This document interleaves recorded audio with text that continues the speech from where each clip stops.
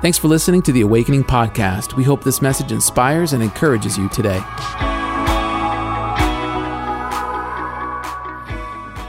Today I want to talk about a woman that God used in a very unexpected way.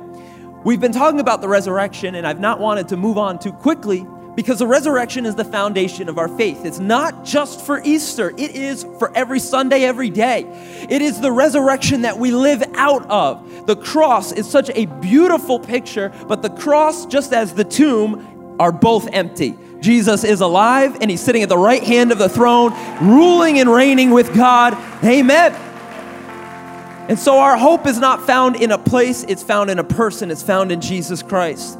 And so I want to talk a little bit more about the resurrection because here's why. It's a universal event that's specific to everyday people. It's the biggest event that humanity has ever witnessed, and it means something to you and I today. The cross, the burial, the resurrection is personal, even as it's universal. And Jesus, through his sacrifice, through what he did on the cross, he became a better sacrifice than just the Passover lamb. He became a better sacrifice than anything that you could offer. And let me tell you this, he calls you by name and he speaks a better promise over your life than anything anyone else has spoken over your life or could ever speak, positive or negative. His words supersede them all over you. Yes and amen. And I want to read to you in John chapter 20 what Jesus said to the very first person that sees him after he's resurrected. This is the very first encounter with a human being, with Jesus, after he's resurrected. The Bible says that Mary and some of the women came early in the morning on the first day of the week, which was actually Sunday in the Hebrew culture, and they couldn't go on Sabbath because it's against the Sabbath rules to go long distances and to work. So the very first chance they had, somewhere between 3 and 6 in the morning, these women went to the tomb to anoint the body of Jesus. But when they got there, the stone, surprisingly, was rolled away. And they were absolutely shocked. They were afraid, and they thought someone had come to take his body. Not only was it, to their thinking, it wasn't only good enough for them to kill him, they had to desecrate his body and not allow him to have a proper burial. And so they run and they get the disciples and they say, he's not in the tomb. And Peter and John, they run and they look inside the tomb. Peter walks inside the tomb and all he finds is the linen cloth in the tomb. And the Bible says that Peter and John and the woman are baffled. They're amazed, but they don't understand what's happening. Listen, this is one of the great arguments for the resurrection, was the fact that those that saw it didn't understand it the moment they saw it. There was questioning involved. There was almost confusion involved as well. There was understanding. There's all these different things that are going on, and they don't fully understand it. And it goes to show God makes room for questioning. He makes room for the process of discovery. Again, if this was written as a mythical book, they would have said, of course he resurrected. We saw him resurrect on the very first day, and we knew it instantly because we're geniuses and we're always paying attention. Now, that's not what they wrote. They wrote that they had no idea what was going on. And I'm going to read to you in a moment their reaction, but the Bible says that Peter and John, they walk away, and all that is left is Mary beside the tomb. But before I read this, I just want to pray and just give this moment to God. Lord, this moment is yours. Come and speak to our hearts and our minds and our soul. And God, I pray right now that as we read your word, God, that your word gets in us. We thank you, Jesus, for what you've done, and we're ready to hear from you. In Jesus' name, everyone said, come on, amen. Amen. John chapter 11 says this. We pick up with Mary. She's standing outside of the tomb, and she's weeping. Peter and John had gone home because they can't figure it out, and so they might as well, be together, going home. There's nothing else for them here. There's no body. There's no person. They don't know what else to do. But Mary she's more emotional. She's more attached to Jesus in a unique way, and she just can't leave the place that it happened without understanding what happened. So she's just standing outside the empty tomb and she's weeping. And as she wept, she stooped to look into the tomb because it was cut lower. She would have to stoop and look in. And when she did, she saw 2 angels in white sitting where the body of Jesus had lain, one at the head and one at the feet. See, this is interesting because this is a representation of the Ark of the Covenant. You heard of that? It's not made just for Indiana. It actually was a real thing. With the Ark of the Covenant, it was built by Moses, and it was carried by the Jewish people from the wilderness into the Promised Land, set up in the first and second temples. It was the foremost piece of how they worshiped. And what they did is once a year, the high priest would sacrifice a perfect, spotless lamb. They would take the blood of that lamb, and it represented the blood of the people. Because of our sin, an innocent lamb had to be sacrificed. They took the blood, and they would go before the Ark of the Covenant. The Ark of the Covenant had an area which was flat, which was called the mercy seat. And on the Ark of the Covenant were two angels, one on one side, one at the other, one at the head and one of the feet, and their wings would cover over the mercy seat. And what the high priest would do is he would take the blood of the lamb and he would sprinkle it over the mercy seat. And it was a picture of the blood of innocents providing mercy. When it touched the presence of God, it was acceptable, and it provided mercy for all the people of Israel. And so what we're seeing when Mary looks in is she sees the angel on the right and the angel on the left in the mercy seat where Jesus laid and his blood was shed, not just for the people of Israel, but for all people, all tribes, all tongues, all those that would live. She looks into the tomb and sees the real Ark of the Covenant.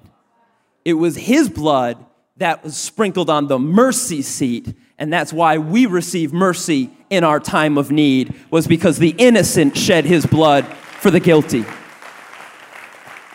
And the angels are dressed in white. They're angels, and one of them speaks to her and says, "Woman, why are you weeping?" I almost named this sermon, "No Woman, No Cry." And then she answers the angel and says, "They've taken away my Lord, and I don't know where they have laid him." See, she's still not getting that this is the resurrection that Jesus promised. She still thinks someone came in and robbed the grave. And it wouldn't have been the disciples, because they wouldn't have left the linen cloths there and bring out a naked body. That would be degrading to the body. It would have been messed up, and the robbers would not have made it more difficult for them to move the body by leaving what it was wrapped in. So there's a conundrum on how did this body get moved, and who would ever move it? And so she's asking the angels, what's going on here? Where is he gone? Who took him? I do not know where they've laid him. And having said this, she turned around and saw Jesus standing there. But the Bible says, but she did not know at first that it was Jesus.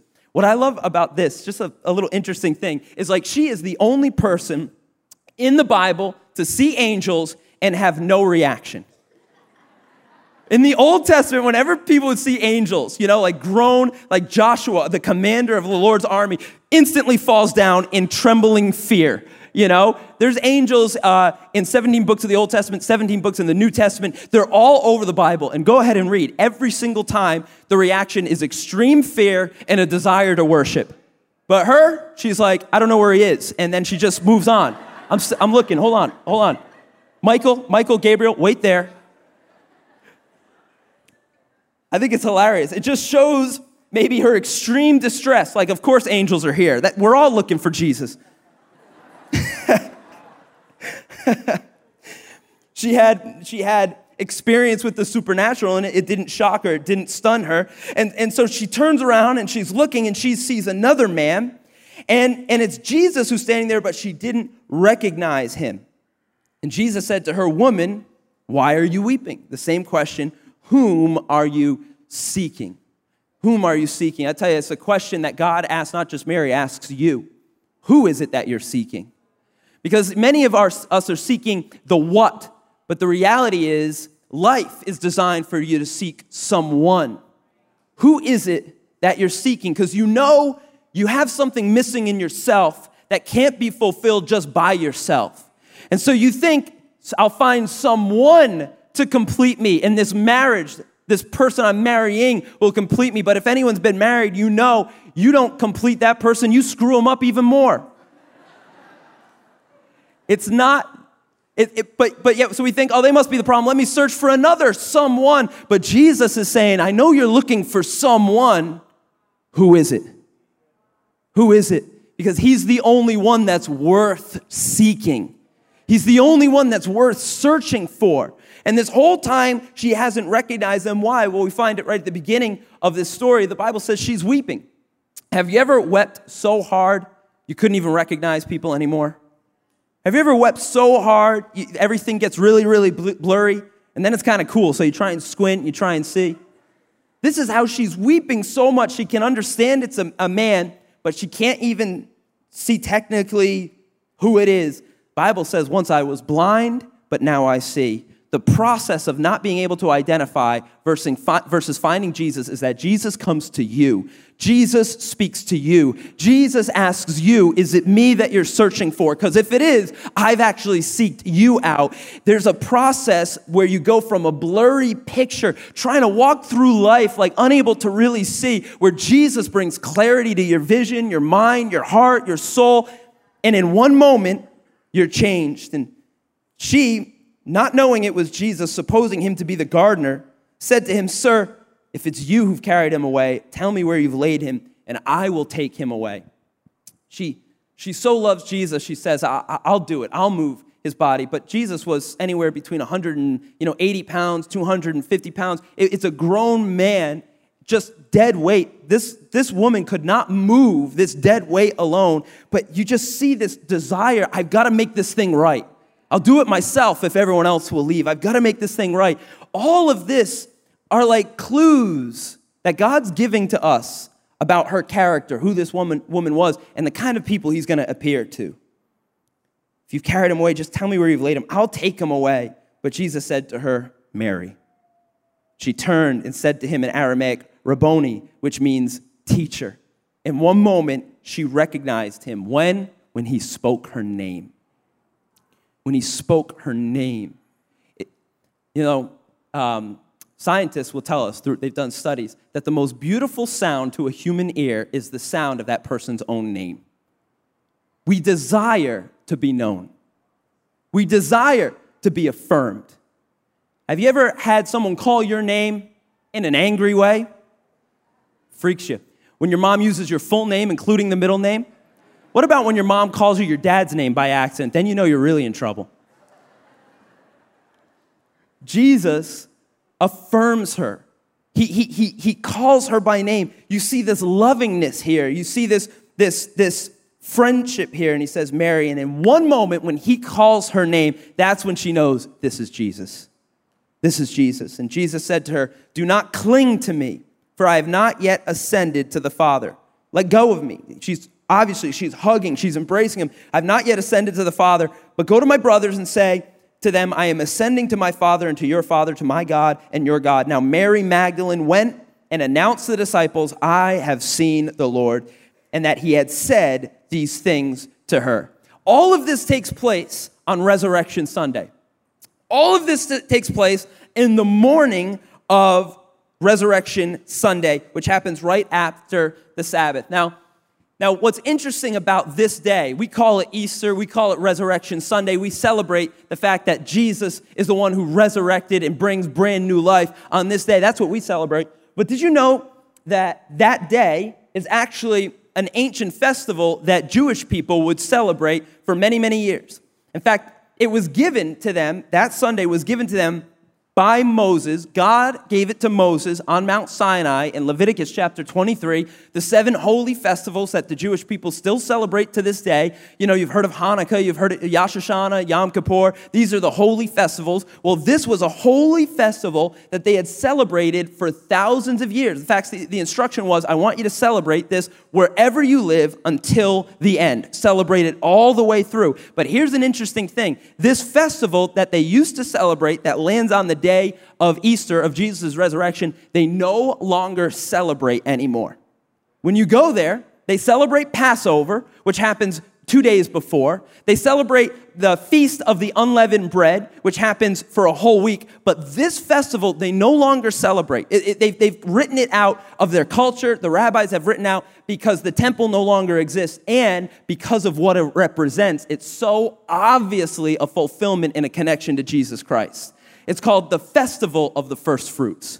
See, the Festival of Passover is what starts this stream of festivals. I mentioned it a little bit earlier. Passover comes from the time when they were slaves in Egypt, and they cried out to God, and God said, I'm going to break you free from the yoke of bondage of Pharaoh, but it's going to be a process, and I'm going to have to bring you through this process. And just so you know, bondage breaking, it's always a process. I believe it's God, and I believe it's miracles, but there were 10 different signs before Pharaoh finally let the people go, and then, by the way, the bondage chased them all the way in to the promised land, because that's what bondage does. It always wants to chase you down and corral you where there's mountains, there's the Dead Sea, you can no longer move, but God is always the one that provides a way where there was no way. There will be a way of escape, always and forever. Bondage does not have the authority to overtake you. God has the final authority to bring freedom into your life. And part of that bondage breaking was an act where the angel of death was coming over the land of Egypt. And what God said through Moses is, now take a lamb, a perfect spotless lamb, sacrifice the lamb, and take the blood of that lamb and put it over the doorposts of your house. Whatever home has the blood of that lamb over its doorposts, the angel of death will pass over. Death will not touch you. And so that night when the angel of death came, it saw the blood of the lamb on the homes, and it passed over all of those homes, and the firstborn men in all those homes survived, while in Egypt they died. And the picture is, it's the blood that brings protection and brings life. See, Jesus was the perfect, spotless Passover lamb, that when he was, though sinless, chosen to be sacrificed, and he was lifted up, his blood not just covered the people of Jerusalem, not just covered the people of Israel, his blood covers you and I. Jesus says, I am the door, and if anyone wants to come in, the door is wide open, but you must come through me. And when you come through Jesus, you come under the blood of Jesus, and death itself passes over. He's the perfect lamb. That's the first festival. The second festival is the festival of the unleavened bread, which is, I'm not going to speak much about it, but it happens right afterwards. And what did Jesus say? He says, I am the bread of life. Jesus says, this is my body broken for you. Take and eat. But the third festival was always to be celebrated on the day after the Sabbath during the Passover festival. Let me just simplify it for you. It's always to be celebrated the Sunday after Passover. That's what we call Easter Sunday. That's Resurrection Sunday. But for thousands of years, it was the festival of the first fruits. And what God's instruction was, is that before the harvest comes, what I want you to do is I want you to bring forth an offering of the harvest before it even comes. Because what God was putting into place was, you don't thank God for the great harvest afterwards, you thank him before. Because the principle is, he is the Lord of the harvest, and he is good. Whether the harvest is good or bad, he's good.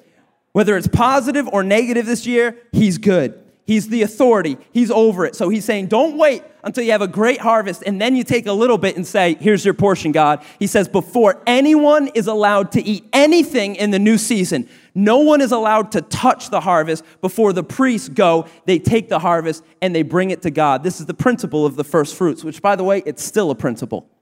This is what God's saying. Before you touch any of your harvest, you bring the first to God, because you acknowledge him. God, you are good no matter what my bank account says. You are worthy of worship no matter how I'm feeling. First and foremost, you. Well, what they did was they went to the outskirts of Jerusalem every time of this year. The Sanhedrin, which was 70 members, would choose a choice part of the harvest. They would cut it down. They would bring it into the temple next to the Passover lamb. They would lift it up before all the people and before God, and they would wave it as an acceptable sacrifice before God. They would lift it up and they would wave it. They would lift it up and they would wave it. For thousands of years, they were lifting this thing up and waving it. It's the sign of the cross. And for thousands of years, they were preparing for the real first fruits to come.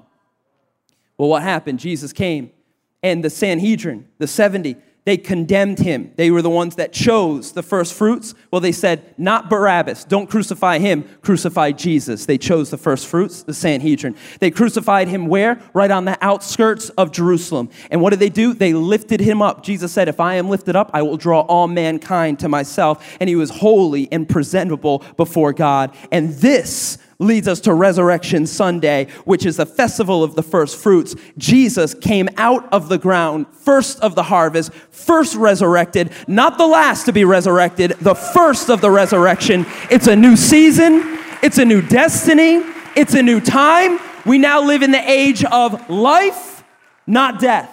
We live in a new era, not the old era. Not law, but grace. And Jesus' resurrection is so powerful because he's not the last resurrection. He's just the first. And you know what's so interesting is they would tell the people, go to the outskirts of Jerusalem and look at the area where the harvest was cut down by the high priest. It would leave a mark where the high priest, there was an empty harvest. And to this day, you can go visit a tomb and it's empty because the first of the harvest is not there. It has been lifted up before God where we're going to join him.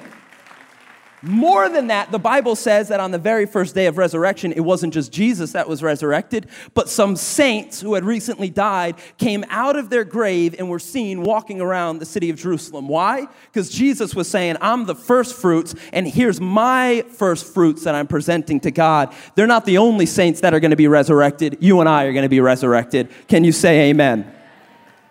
He's the fulfillment of this festival. Remember last week where I said all of the Old Testament points to Jesus?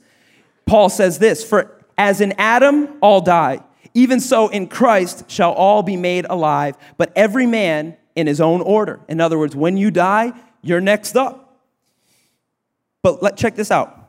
But Christ is the first fruits, and afterward they that are Christ at his coming. Christ was the first resurrection, but afterwards those that are Christ, they receive brand new life at his second coming. That's what we look forward to, is the resurrection of all of us. The Bible says we will be caught up like a cloud with Jesus Christ, along with those that were dead who rose first. We're going to join them in eternity, and that's the fulfillment of the festival of the first fruits. That's who Jesus is. That's what Resurrection Sunday is all about. You say, well, what does this mean to me? Well, here's Mary, and she doesn't get all of this. She's just confused. She's frustrated. She's weeping. She's mourning, and she doesn't understand what's going on. And here's the beautiful thing is that let me put it this way, God can be working in your life even when you don't fully understand what's going on. You might be in a place of mourning and sadness and frustration. That doesn't mean that God's not doing very supernatural, eternal, large things. In the midst of this first fruits, first from the ground, new life springing up from the ground, she doesn't understand that. Instead, she just sees the empty tomb and doesn't understand that it's not about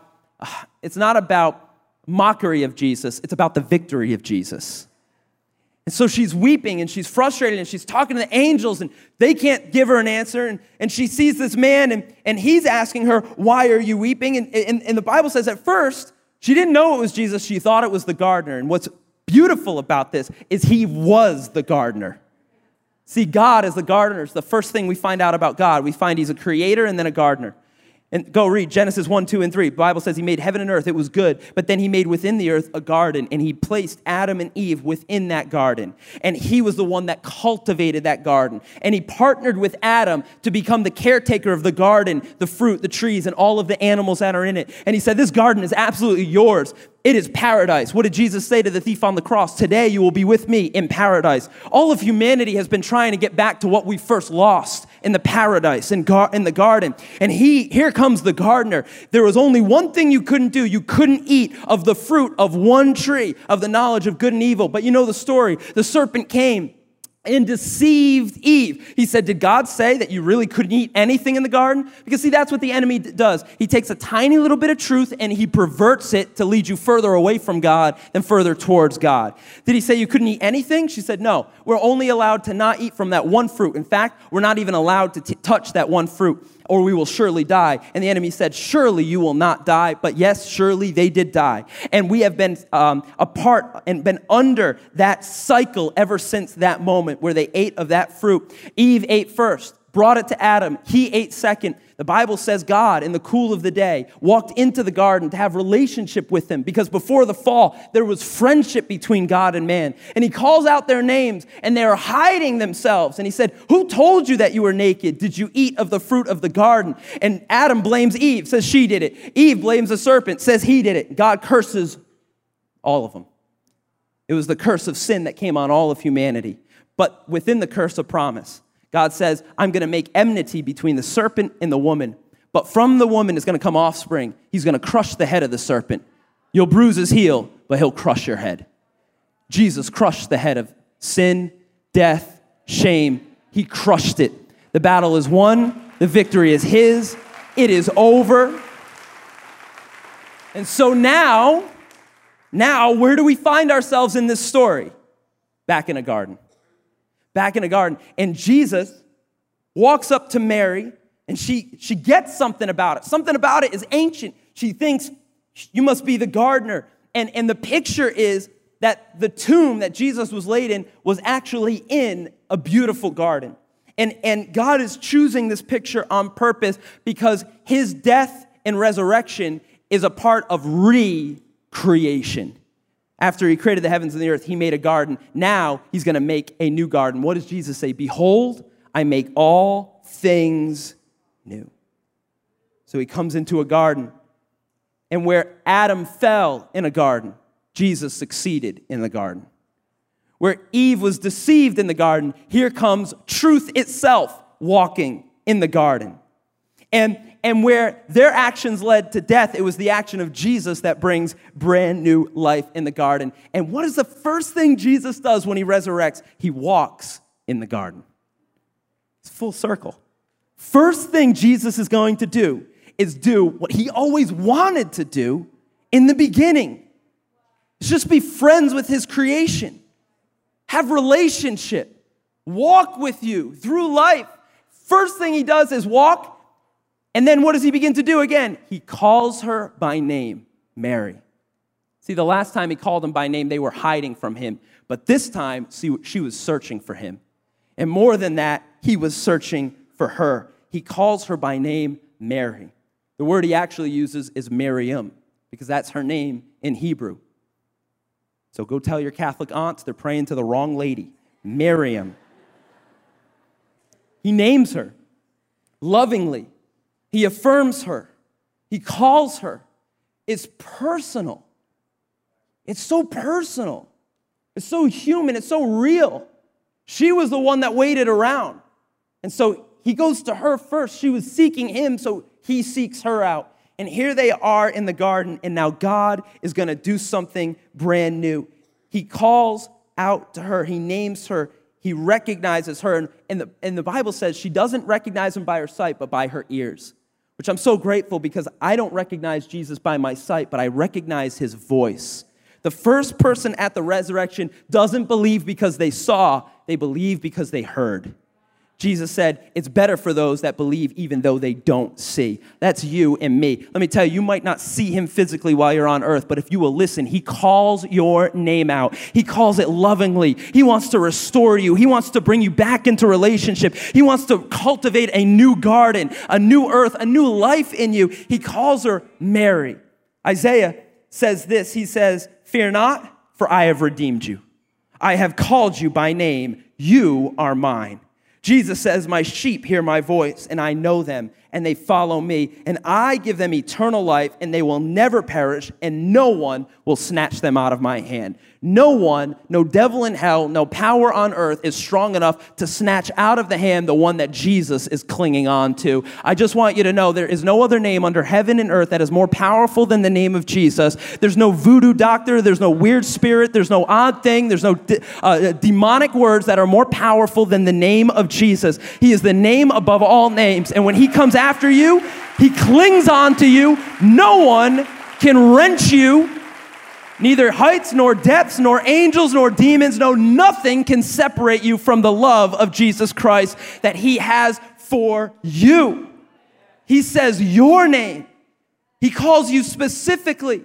You know what Adam did in the garden? One of the gifts that God gave him that he abdicated was he was supposed to name all of the animals in the garden, and he gave the name to Eve, calling her the mother of all of creation. But he abdicated that place. And Jesus steps into that place and says, I will be the one then that gives humanity its identity. So many people are looking for, who am I? What am I called to do? Where am I called to go? Why am I the way that I am? It's Jesus that will call you by name. is Jesus that will re-identify you, who you are, that he's for you. He's the one that comes after you, searches you out, grabs you, brings you to himself. If you notice, what has Mary done yet? Nothing. It's all Jesus. And he calls Mary. He gives a new identity. I pray today you allow God to rename you. You're not Saul, you're Paul. Who I was, I no longer am. The life I now live, I live by faith in the Son of God. Jesus steps back in front of Adam and he says, sin no longer gets to name you. The Savior gets to name you. Your name is not death, it's life. This is what God's doing in the garden. He's restoring Eve. He's restoring humanity. And he's bringing it full circle. And instead of Eve, we find this woman, Mary Magdalene, but she's representing what happened. And Jesus is God.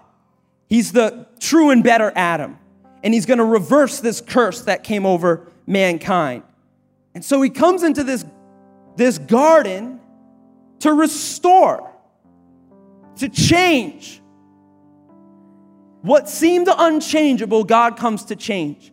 And he shows himself as the risen Savior to this woman, Mary. This woman, Mary Magdalene, is the first person to see Jesus and the first person to receive the gospel. And Jesus even says, go share the gospel. So she becomes the first evangelist that humanity has ever seen. Can I just say this? Do you know what's interesting about Mary Magdalene? The only other time we see her in Scripture before this is in Luke chapter 8, where the Bible tells us that she had 7 demons in her that Jesus casts out.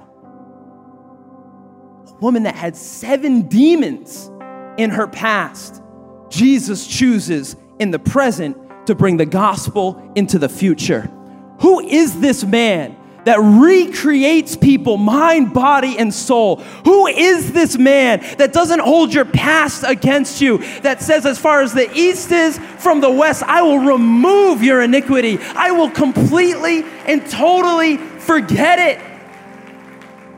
He gives the most precious gift humanity has ever received, which is the gospel, the good news of Jesus, that he is not here, he is risen. He gives that to a woman who previously had been consumed with demons.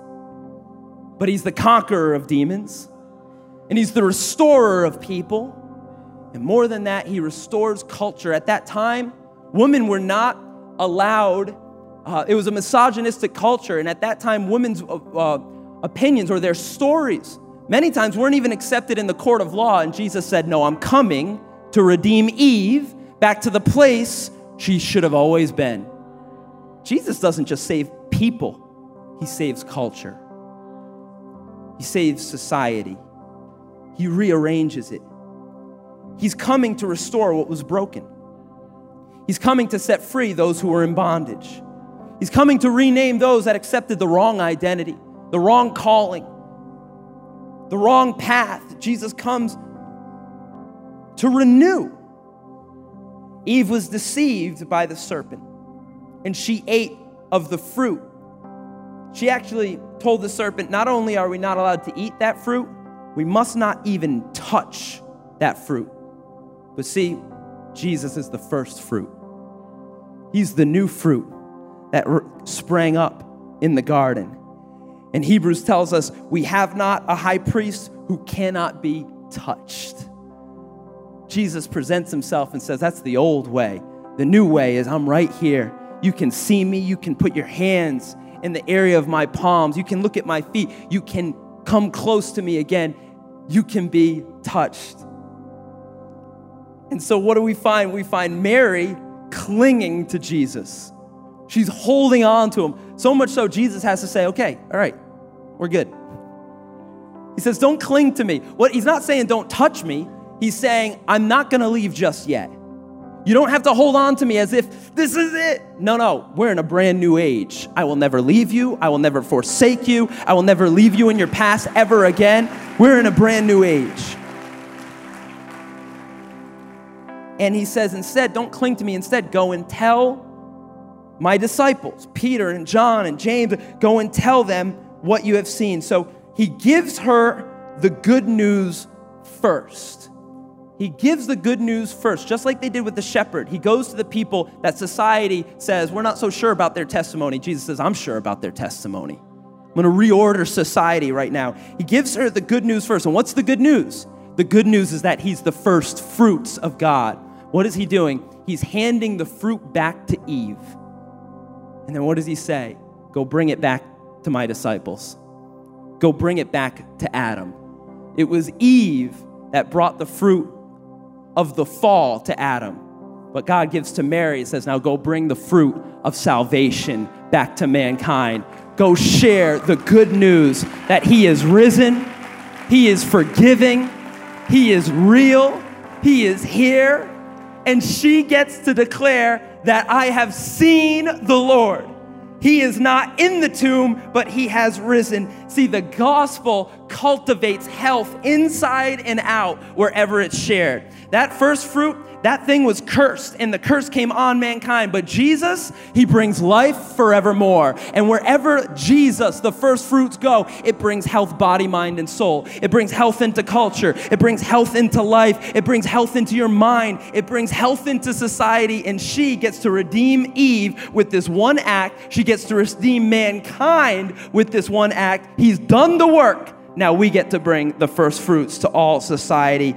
Jesus became a better sacrifice. Jesus spoke a better promise over us. Jesus changed us body, mind, and soul. Jesus recognized us when we didn't recognize him. Jesus came into the garden. Jesus conquered death. And Jesus hands us the first fruit and says, now go and bring it.